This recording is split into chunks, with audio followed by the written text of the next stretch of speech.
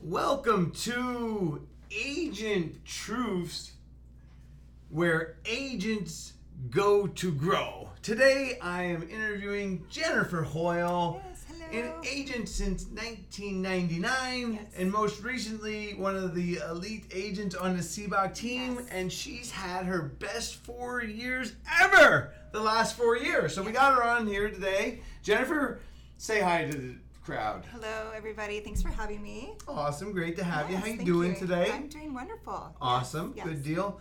All right, so we've been talking with our audience, mostly focusing on the newer people, Sure.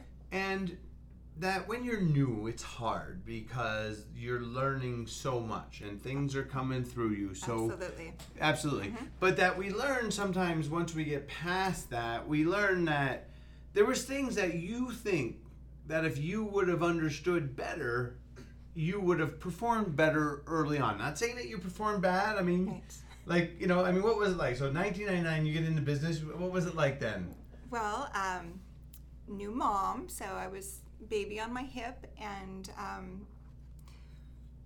the unknown, really, like thrown in there, not knowing. But what you to weren't do. in Arizona. You were. I was in California. You were in California, yeah. Yes. So I'm actually licensed in California, Nevada, and now Arizona. Awesome. Yes. Well, multi-stater. Yeah. Awesome.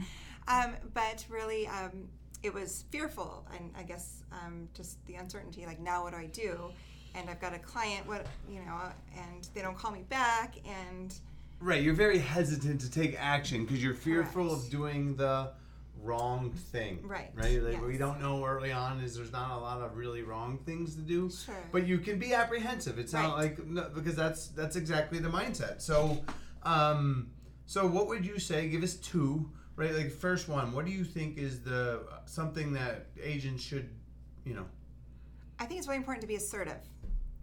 Wow. It sounds like more assertive than you might have been when you were new. Yes, Right? absolutely. Like maybe we didn't talk about how much, but like how much more assertive can one be, Jennifer? I mean, like how much more assertive are you now than you were in the beginning? Well, I'd have to say maybe 75%. Wow. Yeah, so almost twice as assertive as you Yes, were. Okay. yes. Wow. All right. So with so you have this now. It sounds like you've adopted an assertive mindset. Yes. Okay. So is there a couple things that are inside that assertive mindset that you'd like to share with people so that they also can be more aggressive? Yes. Because obviously, if you only had to increase by a double, maybe you were already, Right. assertive. But you're like, is there a limit to being assertive? I don't believe so. I don't believe there's a limit. I think it's important to have tact and be respectful, but also be aggressive. And to answer your question, one thing that I think is really important is to have that mindset that you can do it, and wake up every morning and do it. It's a daily thing. It's not once every Right. couple of days. It's every day you wake up and But I think that's really important, Jennifer, because I think that real estate is a lonely business. it can be. And that when we're sometimes spending a lot, because now you're an entrepreneur, Yes. now you're home alone. I mean, are you even now? You're home alone as long as your kids are out of nest or at They are, school or whatever yes. it is. Maybe you have a partner or whatever, but I mean, you're actually spending a lot of time alone in this business, and then it can start to weigh on your mindset. It can. Maybe because we don't receive a ton of phone calls from clients, right? Right, Like we yes. always want You can clients get to, along. yeah. But the idea of you can is, I Yes. think what you were saying is Yes. you have to have the mindset, and you have to almost encourage yourself to be more assertive. Therefore, you have to believe it. Is what I'm hearing. Yes, absolutely. And it can be discouraging because this is a tough business, and it's a roller coaster of emotions and different personalities that you're working with. And I think it's important just to know that don't give up. Awesome. All right. So the next one. So other than saying, okay, so under assertive every day, or you need to think, I can do it. What's is there another couple points there? Yes, do it. So if, say, you're following up with a lead, not just follow up once, or send a bunch of emails, but you're going to text, you're going to call, you're going to take video, you're going to send pictures, and so you're saying variety. A variety. Okay, yes. right. What you're saying is that it almost helps you, right? Like, because within your mindset of, adding variety to your follow-up message, like you're saying, do a text to them or send them a picture or send them a video, then drive around their neighborhood, like do different things to follow up other than just call. Add some variety. Right, yes, and be engaging and stay in front of them. Good. And then I think you also mentioned, but you kind of mentioned it in the first one, is because not only do you, because I don't think we discussed it, you said that you have to think that you can do it, but that you need to think it every day. Every day. Right? Like every day you need to be positive, right? Right. Like is there a day that you take off from positivity? No, you can't. Or assertion? Like, no, but if you're adopting this aggressive mindset and you're not naturally, I would say that maybe the first time I met you, I wouldn't have put you off as super aggressive, just in your nature. I mean, sometimes people, when they talk to me, they're like, okay, well, I can see that you can be aggressive, Jeff. Right, yes. But go ahead. I would say I do have a calmer demeanor, and I think different personalities work well with different people, and reading your audience is important. So being aggressive if you need to be more aggressive, or listen more, really just understanding who you're working with and staying in front of them. Good deal. I think we'll wrap up numbers. So is that 7, right?